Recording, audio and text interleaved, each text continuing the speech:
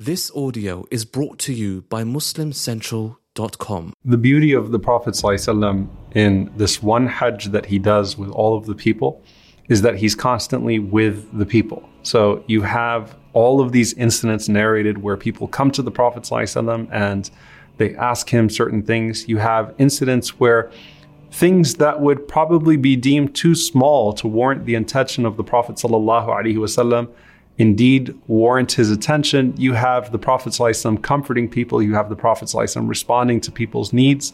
And this was what made him Rasulullah ﷺ, is that he was always amongst the people. And this was a beautiful way for the majority of the Sahaba to become introduced to him ﷺ as he was guiding them through this important ritual.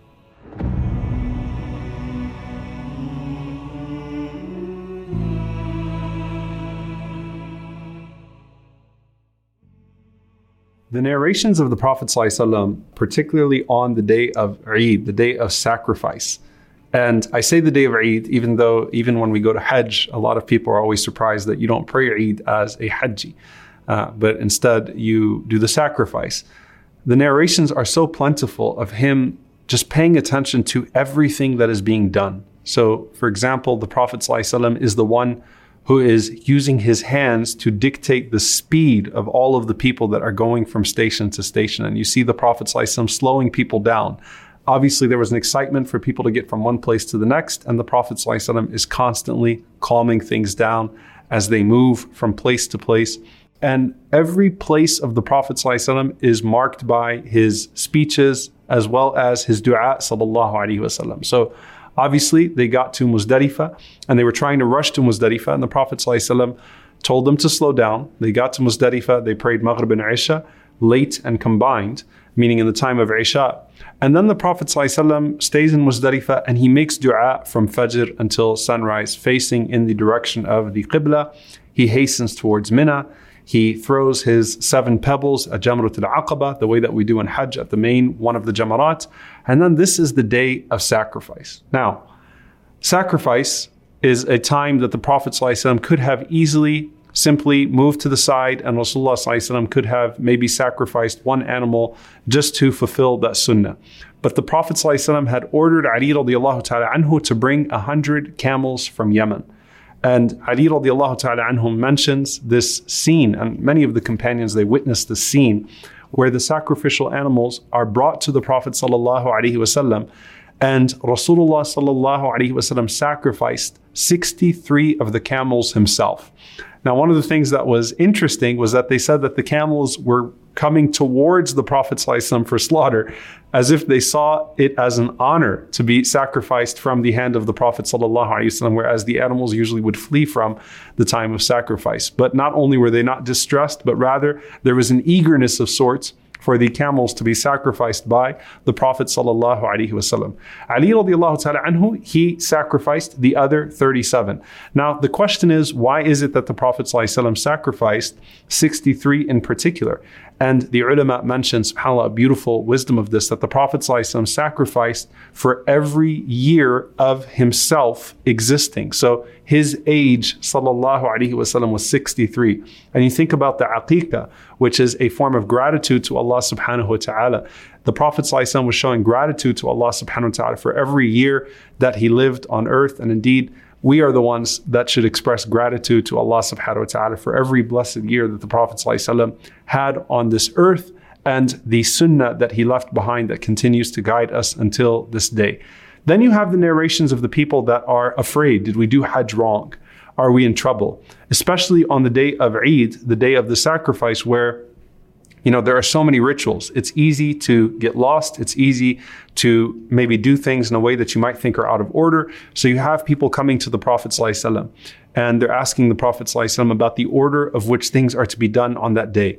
And the Prophet ﷺ permits all of the different orders for people to do the sequence of the day of the sacrifice. So you have obviously going to the Jamrat al-Aqaba, going and stoning the main pillar. You have the Tawaf of al-Ifada. You have the sacrifice itself, and then you have the cutting of the hair or the shaving of the head and the exiting of al-Ihram. The Prophet ﷺ permitted that there is some order that can be done, or not a rigid order of the things that are done before a person exits out of their ihram. So the Prophet ﷺ allows for those things. People come to the Prophet ﷺ and they're worried about things that they're not able to do. And the famous statement of the Prophet ﷺ throughout the Hajj was, "If'al wala haraj." Go ahead and do it, and there is no blame upon you. So Rasulullah ﷺ was making people feel at ease as they wondered if their Hajj was complete because of the various things that got in the way and because of the hardships that were out of their control. One of the most famous incidents is the incident of Aisha radiallahu ta'ala anha, where Aisha radiallahu ta'ala anha was unable to perform the rituals of the Hajj because of her cycle. And so the Prophet ﷺ says to her, as he sees her crying, he says, "Don't be sad. This is something that Allah subhanahu wa ta'ala has written for the daughters of Adam alayhi salam." And the Prophet ﷺ tells her to do everything except for the tawaf. And then the rest of it, the tawaf, you can do when you're in a state of purity. Aisha radiallahu ta'ala anha, though the Prophet ﷺ gave her that, and obviously she's put at ease by that, she wanted to do Umrah with her Hajj. And all of the other wives of the Prophet ﷺ were able to do Umrah and Hajj. And Aisha radiallahu anha felt left out because she was, because of the circumstances out of her hands, unable to do Umrah. So she tells the Prophet ﷺ, "I want to do Umrah too." The Prophet ﷺ said, "Ya Aisha, what you've done is enough." She insisted, and the Prophet ﷺ saw that, you know what, she didn't want to be the only one of the wives of the Prophet ﷺ that did not do Umrah. So Rasulullah ﷺ sent her with Abdurrahman ibn Abi Bakr to Tan'im, and this is where the famous miqat is, or the famous place of ihram is, in Tan'im. Aisha radiallahu ta'ala anha then performed her make-up Umrah, as she was unable to do it when they first came into Al-Makkah. So the Prophet ﷺ is always, responding to people. He is listening carefully to his ummah. He's listening carefully to his family.